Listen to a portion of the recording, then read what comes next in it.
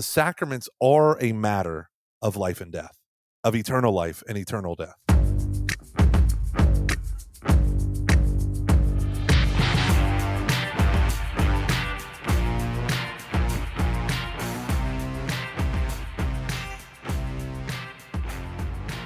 Welcome, ladies and gentlemen, to Every Knee Shall Bow, your seasonal Catholic podcast on evangelization and discipleship. My name is Mike Gomer Gormley, and I am joined today by Dave Deification and Grace Van Vickle. How you doing, Dave? Deification and Grace Van Vickle. I'm doing good, and I do desire the grace of deification. It's a beautiful thing. I hope I have it one day. Hey, I have something to tell you about my comings and goings in Rome. Oh, yes. You did a big trip with your son. What he turned 16? 15. 15. Yeah. He's a man now. He's been to the Trevi Fountain. Right. So one night, I don't remember what we did, but Sam was like super tired. It was like before dinner. We were like sitting in our room, and I was like, do you want to go eat? And he was like, not really. And I was like, do you just want to rest tonight? It was a very laid back trip like that. We just kind of decided what we wanted to do every day. And he was like, yeah, I think I just want to rest. And I was like, okay. And I was like, you know what, Sam, I'm going to walk to the Vatican. So we were staying like basically from our window, we could see the Vatican garden walls. Nice. So we were like behind St. Peter's basically. Mm-hmm. So it was like a 15-minute walk around the walls to get to St. Peter's. And I was like, I think I'm just going to go for prayer because they have two lines, like they have like a tourist line and then a prayer line. And the prayer line, like if they'll question you, like, are you really here for prayer? And you'd be like, yeah, and they'll just let you go in, So I was like, I'm just going to go pray. I was like in the prayer line and basking in the anonymity of another country and not knowing the language. And so all of a sudden I hear in like the most, well, she's probably going to listen, so she might be upset, but the most American voice ever, like, oh my gosh, Dave Van Vickle, Henry, that's Dave Van Vickle. And I see this lady like running at me across St. Peter's. Arms wide open, about to take flight. I love it. And absolutely arms wide open and just runs into me with a full body hug. And it starts rubbing my back. And finally, after like about a minute, I was like, I'm sorry. I don't remember you. Yeah. And she's like, no, you don't know me. You don't know me, but I know she's like, you. But I listen to Every Knee Shall Bow, and I come on all your webinars, and I'm your biggest fan. I'm the biggest fan of the podcast. Oh, that's awesome. And Henry is screaming at her to get back in line. And she's like, no, Henry, you have to come meet him. And then she's like, kids, come meet Dave Van Vickle. And these 4 teenagers who like couldn't care less about this, right? Oh, that's so funny. Like saunter up. It was the funniest thing, but I would love it if you introduced the kids and you said, hey, my name's Dave Van Vickle and I'm a bigger deal than the Vatican. Yeah, right. You can look at artwork or you can talk to me. I'm healing and anointing. But no, it was. Yeah, I love that. I love that. I had a guy up at, so I went to the Seek conference with Ascension. And I was there doing at the booth. I have no idea. I had no idea how much I love being at a booth at an exposition, right? Like at exhibits. Why? Oh my gosh. Are you kidding me? I get to talk to 1,000 people. Oh yeah. It's my worst nightmare. Your worst nightmare is my bread and butter, baby. Yeah. So I'm sitting there and this is where I realized like my father-in-law has 2 businesses that are like wildly different. One's a networking company and the one manufactures O-rings, right? So when he goes to trade shows, they're totally different things. He said, but the thing they have in common is you are yelling at people, hey, come on over here, do this, do this. Oh. But when you go to Focus, it's all religious orders, it's all ministries, it's all quiet people. And then there's me. And then I was shouting things at people, walking by, and I'm like, hey, you, sir, real quick. How often would you say you read the Bible? And then the kid would look at me and he would go, he would look at me and go, and like the corner of his mouth would go down. And I would say, judging by how low the corner of your mouth plummeted, you should come over and get our new Bible in a Year app and blah, blah, blah. So it was so funny. But then when it was like really low, because everyone's listening to Father Mike give a talk, right? Father Mike Schmitz goes, just the whole arena fills when he gives a talk, right? Oh, is it not like that for every talk? Is that for most of the big keynotes, especially like the evening keynotes, it's full. But there's many different talks that are happening during the day, so you can go to different things and stuff like that. And I just started shouting to the people who were like wandering around and other booth people. I'd be like, if you don't come over here and download our app, listen to me. We brought Father Mike Schmitz into this world. We can take him out. If you don't download So I ended up saying things that they would rather me not. But it's fine. It's fine. So it was funny because the signal to noise ratio for me to bark at people as they walk by, I mean, there was no one else barking. Whereas at my father-in-law's trade shows, everyone's barking at everyone. So the signal to noise ratio is pretty high. So I loved it. I loved it. Man, I got like, lead generation out the wazoo. Lead generation? What were you selling? No, they were just doing the app stuff, right? So they have this cool thing where they would have name badges with a QR code, and you would scan their QR code and it would give you their name and email address and stuff like that immediately. So you would generate leads as they would come up with like, let us scan your badge and you can get a free sticker and all that stuff. It was awesome. It was so fun. Yeah. And I realized at that moment that I've missed my calling. I am called to be a booth babe. So I bought some short shorts and a tight tank top, and I'm going back. That is weird. I know. That was bad. I shouldn't have said that. But tons of EKSB fans, no one hugged me, but tons of okay, a couple people did, but no one loves me like your fan does. But it was funny. This one person, several people would walk and be like, hey, we have a parasocial relationship here. I know everything about your existence, and you know nothing about me. Right. But I'm going to kiss you on your nose right now. And then we would just go for it. We'd see what happens, you know. We'd get a blessing. It was spontaneous and beautiful. Anyhow. Yeah, that's interesting. That's interesting and disturbing. I'm happy that you were at Seek. Dude, and I have fallen in love with the app. I have the Premier version, which gives you access to all of their studies. It's incredible. So I was like, wait, all of it? And I went through the Bible timeline, Jeff K, the magnum opus, right? 24 or something sessions. And I just went from the royal kingdom to the church, and I downloaded them all. And I put them on double speed. And from getting to the airport, getting through security, getting on the plane, and then landing, I had gone through like 1,000 years of salvation history. And now every time I go to sleep at night and close my eyes, I hear Jeff Cavins' voice telling me about the Lord, and it's beautiful. It could be worse. That could be worse. I mean, he's got a nice, calm, soothing tone. Okay, Dave, what are we talking about today? Something about solving mysteries? Exactly. Thesaurus Jones. The Encyclopedia Brown. Okay, no, sorry. Yeah. What I'd like to talk about today is kind of like the state of Mystagogia today and what it's supposed to look like and what it does often play out, because it is obviously a major crisis in our church, right? I mean, sacramental literacy amongst Catholics is abysmal. It's booming. Abysmal. Yes. Yeah, right. It is atrocious. Right. Absolutely. Yeah, it's really bad. And it's the kind of thing that I think, like you were kind of hinting to it, the transcendent is not as apparent as it was before. So there's mysteries that invite you in, right? That there's things like that. And it's the mass that most of us grew up with is very, it's a shallow end as far as like, understanding it. You can go and you can participate for a long time without wondering a lot. Yeah. And I think like there's, there like, for instance, why the incense? Why the bells? Right? Yeah. Why those kinds of things? Like those are questions that draw us deeper into exactly what this season is about. And so there is this problem, right, that we have where most people could use a period of Mystagogia, and most of us should be spending our life in a spirit of Mystagogia in a sense, right? But for these purposes, for this episode, let's talk about like the actual rite of Christian initiation, period of Mystagogia, and what's going wrong here. And I think both of us probably have some perspective because we've both been involved with RCIA a lot, but I'd love to hear, what did you used to offer at your parish? Because your parish was always pretty good about stuff like this. So there are four principal parts of the RCIA process. There's the pre-catechumenate, also known as inquiry. There's the catechumenate, which just means period of study.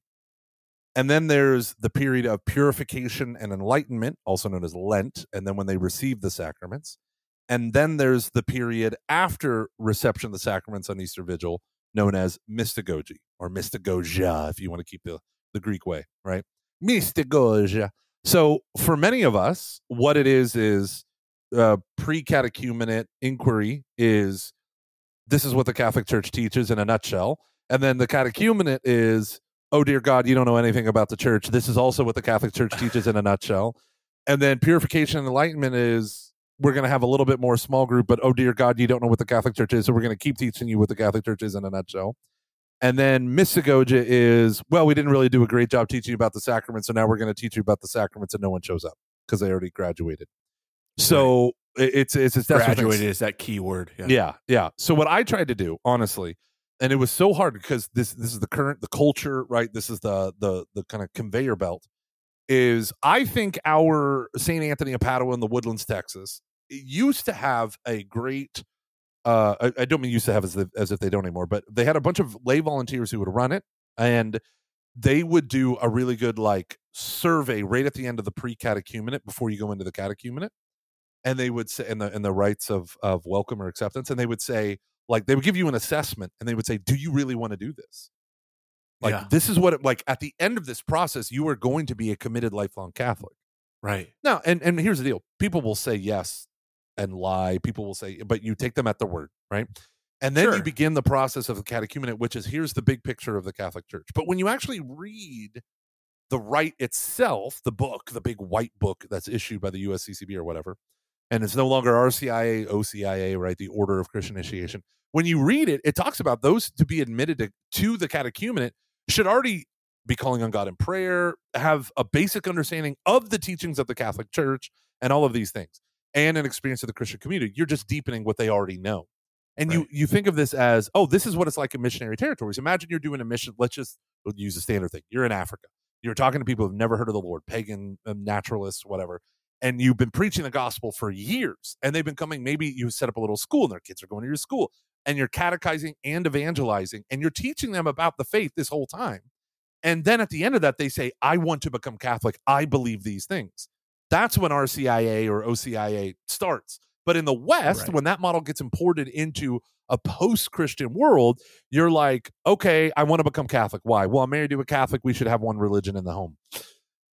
Okay, are you baptized? No. Are you baptized? Yeah, Protestant, but never really practiced. Yeah, whatever. You sort these people into different groups, and then you're just begging them to understand a little bit about the Catholic faith. You initiate them into the mysteries, and then maybe they'll come once or twice afterwards. So what I did was I pushed all sacramental catechesis of the individual sacraments and how to live them to mystagogy. So they did not know what baptism was outside of a cursory understanding. They did not know what confirmation was, and they did not know what the Holy Eucharist was. A little bit more about the Eucharist. But it was all typological, prayer, mystagogical understanding of the sacraments for mystagogy. So it's like I wanted them to have an element, a little bit of surprise when they were like, so this is what baptism is. I'm going to go down into the waters, and I'm going to come up a new creation. But then we led, what does it mean to live the life of a new creation? So we went through matter and form, officiant, recipient, but also we did a mystagogical. I focused more on the mystery of that, which led purification and enlightenment, the Lenten thing, to be more about prayer, devotion, fasting, almsgiving, all of that stuff. Okay. I like that. So I was a little all over the place, but yeah. No, I like that.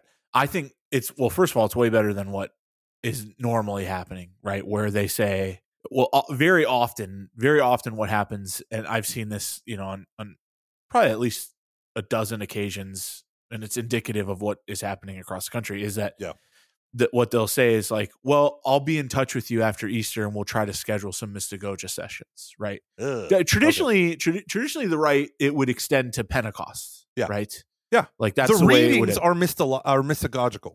The readings in the lectionary for all Catholics are meant to be for the neophytes and thus a renewal for us. Right.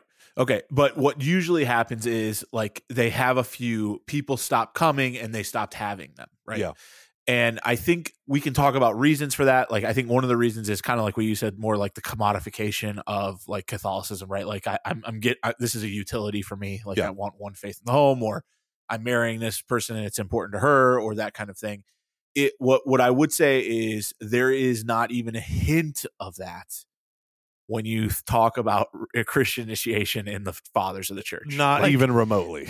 Like you like when you were baptized, you were ready to die for the faith, and not just that, but suffer and die for the faith. Like that is the what you get a little bit from their writings and from their teachings. Yeah. That this was a very serious time, and in fact, they wouldn't admit you to baptism.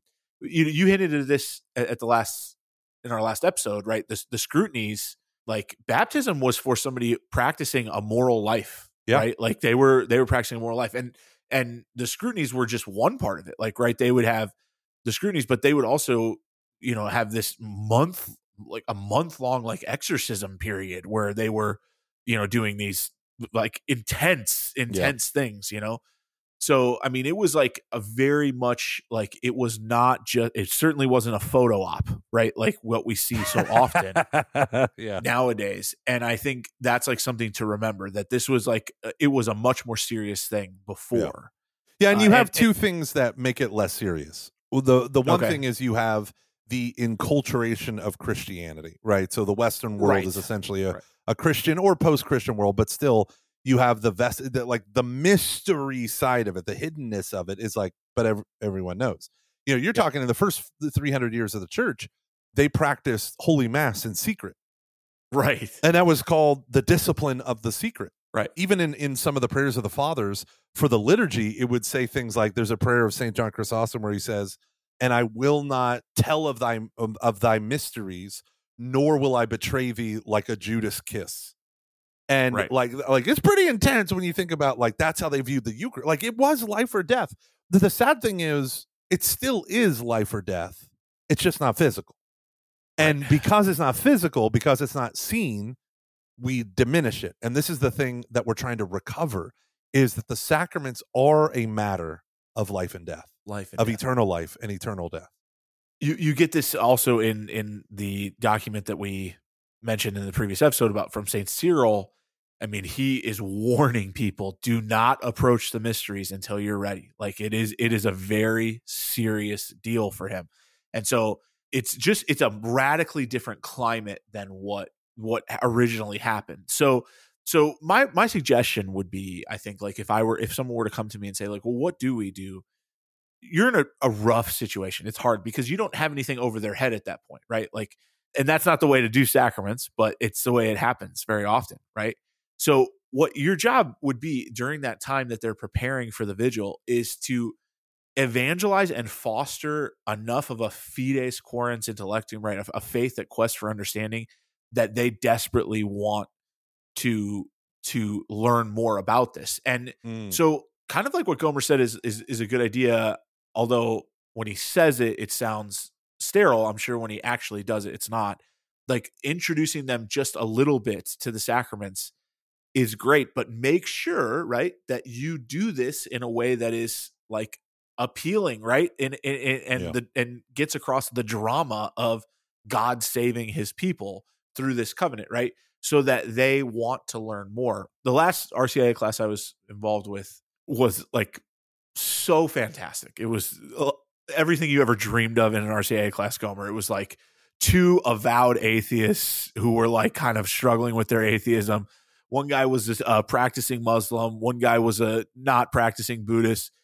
Guy who had memorized the Westminster Catechism like inside and out. One guy, his wife was a pastor, like, knew the Bible inside and out. And it was awesome. And what I found is that, and I kind of stopped in the middle of this class. It was like when my job was interrupted. And I have found, like, by email, I've been doing so much mystagogia with these people, but it's because they had this deep hunger to understand more deeply than what they're able to understand, right? And certainly I think that is like what's important, is to pique that curiosity and pique that interest. I also think mystagogia, for the sake of the parish worker, for the sake of the parish pastor, should be offered to the whole parish. I think like every time you do it, I think you should offer it to the whole parish. Now, you would want to prioritize those who did come in at the vigil, of course, but I think it should be offered at the whole parish. And I also think my kind of final like soapbox tip here is you need to build a culture of mystagogia, right, at your parish. Like there needs to be lots of resources towards this end. There needs to be lots of time given toward this end. And to understand, like, it's a lifelong thing. Like the last part of mystagogia should be this is what we've taught you. Now you go and you learn, you dig deeper into these mysteries. Yeah. And if you think about it, so there's this line in one of the prayers from the Anglican tradition that's in the ordinary mass, and it talks about newness of life, right? And it says this new, so that we may walk in the newness of life. And that's a quote from Romans chapter 8. And it's about this life of Christians that is so informed by the Holy Spirit that it is a new version of life. And this is the thing, when we talk about the newness of life, when we talk about the mystery of Christ, it means that the world has its priorities, right? In the words of Archbishop Fulton Sheen, the world rejoices in mediocrity. It doesn't want people to be too good or too bad. It'll kill them both, right? And so what we want to do, though, is adopt kingdom priorities, Christ priorities. And it's really hard for us to do that because we live in the world. And so part of mystagogy is to get us to realize like the principles of the Holy Spirit that guide and govern the saints, the apostles, the church, Christ. These are different. Sometimes they're aligned. Sometimes they're opposed to the priorities of the world, the priorities of the Republican Party, the priorities of the Democrats, right? This is reality.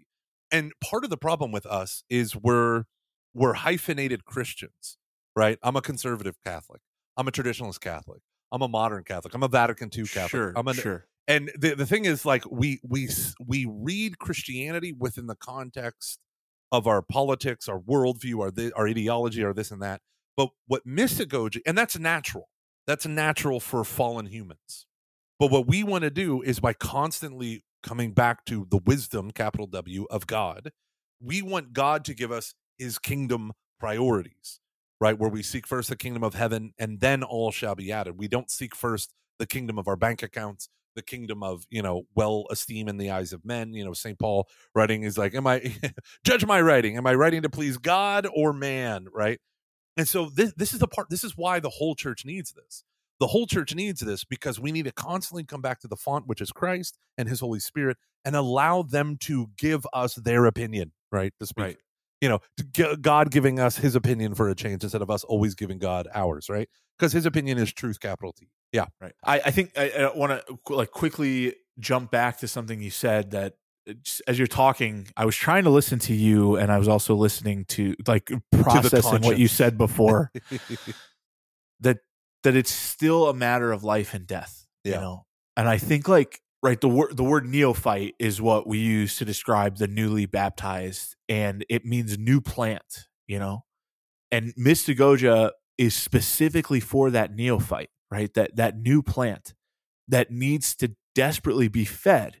And I think the problem with not having a really comprehensive and a really powerful period of mystagogia is the call of Catholicism is lofty.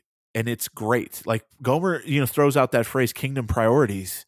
That's not easy today, right? That's not an easy thing. And you better feed that person something to give them the power to be able to make that decision. It is not something that you should take lightly. And I think this often, it's unfair for us to place a yoke on someone of that kind of call without the tools, not tools. I hate saying that word, not tools, but the growth or the fruit necessary to be able to answer that call. It's just unfair. So I think that's something to take very seriously in this moment, because I would agree it's a matter of life and death. And we're kind of I remember the old talk by Jeff Cavins, number one Catholic eating disorder or something like that, right? I'm not being fed was a tape that, remember he used to have this talk, and that talk deeply affected me. I remember when I was in high school, but I think it's still true. So many people feel like they're on this journey, but they're starving. Yeah. And that's because we don't have the proper understanding of what Christ wants to do in the sacrament, in the liturgy, in the sacrament. Oh, man. Yeah. And so then people come to us and they desire to know the Lord. They desire to know the way, the truth, and the life. They desire to know the Catholic Church's teaching about things. And in half our Catholic parishes, we're not giving them the full truth. We're not giving them the full Jesus. We're not giving them the full moral demands because we're scared of chasing people away. Okay, we so you mean intellectually. We accommodate, right, people, quote unquote, where they're at, right? instead of You're getting so cutthroat these days. these days. Because I've seen the fruit of bad ministry so much, and I've been a part of it. I've done it, and I've seen it fall short. When you do not defend the dignity and power of the sacraments, you are casting your pearls before swine. Yeah. And Christ said, don't do that. And it's kind of harsh to call a bunch of humans swine, but that's figuratively what they're doing, because they're only going to trample them underfoot, right? And that's what happens. That's why we have, what was the line, 50 to 70% of people who go through RCIA in America are non-practicing Catholics after 1 year? Right. 50 to 70. That's 70%. Right. Half to 3/4 people. So if you keep doing what you did last year, the same number of people are going to go to hell, but now they're going to go to hell with an indelible mark of Christ on their soul because of their baptism, and we did that. Well, and keep in mind what he's saying is practicing Catholic. He's not saying saints, right? 50% aren't becoming saints. He's saying just practicing. I mean, the bar is incredibly low already. It's incredibly low. So I think like there's hope, right? There's certainly hope here, and the hope is to, we've talked about transforming your parish into a charismatic culture. That's the next step, is adding in this mystagogic culture. I might have just coined that phrase. Mystagogic. No, I made it up. It's mine. Like building a culture of mystagogia, that is a necessary part of the Christian life, that people are able to enter deeply into the liturgy. And the great thing about this, in my opinion, Gomer, is everything is now on the table, right? How we do liturgy, how we do catechesis, how we do all of those things is all up for discussion now. I mean, not up for discussion. I shouldn't say that. No, what it's I mean now is on the chopping block. It's certainly up for evaluation. Are we living up to the ideal that the church hands to us? Yeah, and if we're not, that's us. That's on us. That's on us. And as lay people who are ministers we participate in the stewardship ministry of the sacraments of our pastors. We are every bit as responsible. If we are the directors and coordinators and administrators, we are every bit as responsible for the ensuring of the dignity and sacraments and power of the sacraments, right? So if our pastors are failing and we aren't correcting them, this is the hard part about working at a parish, and we aren't correcting them, then this falls on us, right? Yeah. If we aren't saying, hey, this is not being run well. So can I give you a for instance? Okay. I'd love to hear. Simple for instance. So whenever I was in charge of the sacraments, especially of initiation, especially infant baptism, we began to look at it. And what we did was I printed out the Code of Canon Law on baptism, the Catechism on baptism, and then our diocesan pastoral guidelines on baptism. And we read through it all, right? The whole thing was in one chunky document. And then I added the liturgy of baptism, okay? And when we began looking at it, I then pulled out the liturgy of baptism, how we used to celebrate, like the little liturgical notes for the clergy when they're doing the baptism. And we realized that there was a whole bunch of things that were interesting in the old way of doing it. And I said, well, why did we do this? Why did we do that? And we go through and we find out that we were tweaking the things in the church's guidelines for things like the priest is supposed to go, priest or deacon goes to the altar and after the baptisms and addresses the parents, godparents, and newly baptized. Right. But what we were doing was having the deacon stand in the aisle, having everyone around the sanctuary, not in the sanctuary, facing forward. And I said, why are we doing that? Yeah, I didn't know. I wasn't a part of it. What's the point of this? You know what the answer was? It makes for a better photo op. I knew you were going to say that. I knew you were going to say that.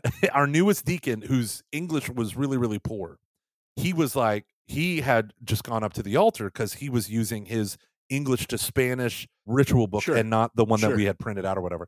And so he's using that, and he's like, well, it says go to the altar. And so he started going to the altar, and it was a simple but fundamental change in the liturgy, in the rite itself. And then so when someone said, well, so then we wrote guidelines on how to do it, and we published a book, and we published the people's version of the rite so that they had it in their hands, so that if someone was going rogue, no one was following along. Not the godparents, the parents, not the people in the pews. They're like, what is happening? We're supposed to be looking this way. And we put little explainers, and one of those explainers was, to unite the sacrament of baptism with the sacrament of the altar. Of Mass. Right? And as you're supposed to stand there because we don't, and so you connect the whole Paschal mystery together in one simple thing. And then we had a deacon who came up and said, I'm not doing that. I don't want to do that. And I said, then you're done with ever serving in these. You're done with ever doing it. And he was. And that was because for whatever reasons, whatever hang up, this is how we do it. Maybe he wrote the original guide. I don't know. I don't know any of that. Right. But all the other deacons started doing it. And they said, it makes it so much easier. And then he came along and started doing it. And it's like, see, you can unite your great preaching with this stuff. And all of a sudden, the liturgy complements the mystery of the church. Right. And it feels very disjointed for a Catholic to not live a comprehensive, holistic liturgical life like this. Yeah. Honestly, you don't know it, but it does. It absolutely does. And that's not just, it's not just the important point that Gomer just pointed out, but like also like when you don't bring it home, like that is, it's uncomfortable. It's not the way we're supposed to live. The liturgy, our life should revolve around it, particularly the Sunday liturgy, but our life should revolve around the liturgy. And I just recently, we have these at our house. We have something every other Thursday called Family Rosary, where like anybody can come. There's dessert and rosary, and that's it. Like it's not complicated at all. It's been great. Like it's I usually know like half the people in my house, it's like very like it's out of the, like for me, it's like, I'm really stretching, so, but it's been a nice thing. And I was like contemplating, my life's getting so busy. I was like, do I keep doing this? And I was talking to this girl and I was like, well, what is the reason that you think it's good?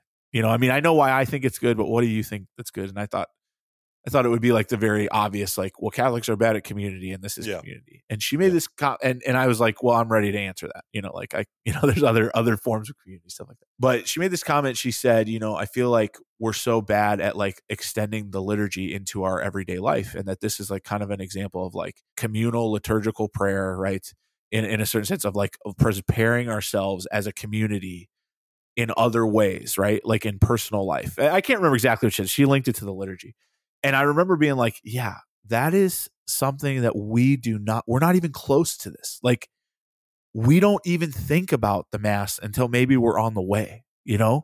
We don't even think about living as a liturgical community. No, certainly not. It's hard. It's disjointed and it's puts stress on us that shouldn't be there. Oh, yes. Yes. And then I think of Ephesians chapter 6 as one does. As one does. So St. Paul in Colossians and Ephesians and 1 Timothy uses what's called the household codes. Peter does it too. Husbands and wives, right. Children and parents, slaves and masters, makes us all uncomfortable. Ephesians 5 is the famous husbands love your wives, wives be submissive to your husbands. But Ephesians 6 interrupts the household codes with a chapter, but it just continues the codes, and it's on children and parents. And it's like, children, honor your parents. It's first commandment with a promise. Whatever. It shall go well with you, and you shall have a long life. And then he says, fathers, do not be overly harsh with your children. It says, but train them in instruction. And I think it says sound teaching. I don't have it right in front of me. It's Ephesians chapter 6, verse 2 or 3. And when I think about this, and I think about this all the time, we as children were not discipled. For many of us, we're not discipled by our parents directly.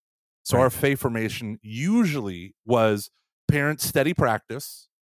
And then on top of that, amazing youth ministers and catechists or some book author that you love or an audio cassette tape or a CD or a talk that you heard or a YouTube video that you watch or a podcast that you follow.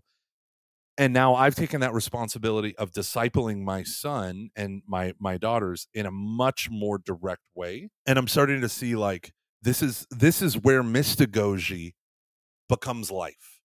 So I'm sitting with my son, Thomas. He has ADHD. He's 8 years old. He's spinning like a top in the pew. He's mostly insanely well-behaved for someone like him. And I put my hand on him and I said, okay, buddy, we're going to pray this prayer. I said, are you listening? Are you paying attention? And he's like, yes. And I go, are you saying that just to make daddy happy so I stop asking you questions? And he like looks at me with a smile. He's like, yes.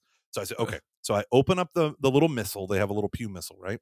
And I open up to the prayer and I go, we're going to pray this together. So we all knelt down and we did the penitential act and again, ordinariate. And we're reading through and I just put my hand along and he's saying it out loud with me, right? Well, the funniest thing is that's a father-son moment. I'm not yelling at him. I'm not disciplining him. I'm not squeezing his arm so tight that no one realizes I'm executing extreme judgment on him, underneath the radar. I am just being a leader and letting him go. Come on, buddy. Come on, buddy. We can do this together. And it's so funny because like kids love individual attention. Your children all need individual attention. Doing that in the mass without it being a harsh thing, but a gentle thing, enabled him to appreciate that prayer. Now, here's the beautiful thing. My son is named Thomas. He loves St. Thomas Aquinas. He loves the name. He doesn't know anything about the man. But he does know that in our pew missals, there's a couple prayers before and after Mass of St. Thomas Aquinas. So he'll open it up, and he shows me almost every time, see that? See, Daddy? And I'm like, that's it, buddy. That's one of Daddy's favorite prayers. Okay, read it. And he'll read it on his own. See, this is like, and then we'll read it after Mass. And then they see Daddy after Mass when everyone leaves. I stay in the pew, and I just pray. And I talk to them about it. That's all. This is how we disciple. It doesn't always have to be these complicated lectures and all this stuff.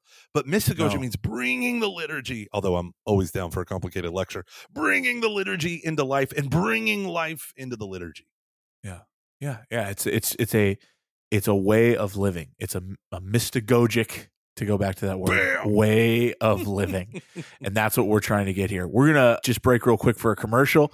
And as always, actually, Gomer, what's the number they're supposed to text? 33777. Text EKSB to 33777. All right, we'll be right back. Hi, I'm Jeff Cavins, and I'm excited to introduce you to the Ascension app. It contains the full text of the Great Adventure Bible, the full text of the Catechism of the Catholic Church, and both the Bible and Catechism in a Year podcasts. The app has special features that make the connections between the Bible and the Catechism crystal clear, like color-coded crosslinks and easy navigation. It also answers nearly 1,000 questions from Bible in a Year listeners about the Bible with videos from myself and others, also audio clips and excerpts from Ascension's popular books. To download the app, simply go to the App Store on your phone and search Ascension. I hope you enjoy it. I enjoy it, carry it around everywhere I go. And we're back talking about mystagogia in our season here on getting into the mysteries that we celebrate. And today we talked about the problem with what's going on with mystagogia in most parishes and the issues with it. And I hope that we're able to provide some hope, a kind of a way forward with that too. But as we end this episode, we want to give you some homework here. And I think let's talk about this, Gomer. Like, I feel like we're starting to get into understand the Mass more deeply. And for so many of us, wouldn't you agree? Most of us have just gone to Mass for years and years and years, and we haven't questioned anything, right? Autopilot. Yeah, just autopilot. Exactly. And so what we want you to do for like this week's like take home homework, this thing, the practical takeaways to go back to our old school days, is take a look at the order of the Mass, either get the missal or look it up online and just like sit down with it and pray with it for a little bit and come up with some questions. Like, why do we do this? Why is the order this way? What are we getting at here? Think about the things that you experience at that Mass during that time and ask yourself, do I know what this represents? Do I know what this means? Do I know the implications of this? And come up with some questions that you'll be able to answer eventually. And let me give you a painfully practical way for you to extend liturgical living outside of just the Mass. So as Dave said, quoting whoever, our whole week should prepare us for Sunday Mass.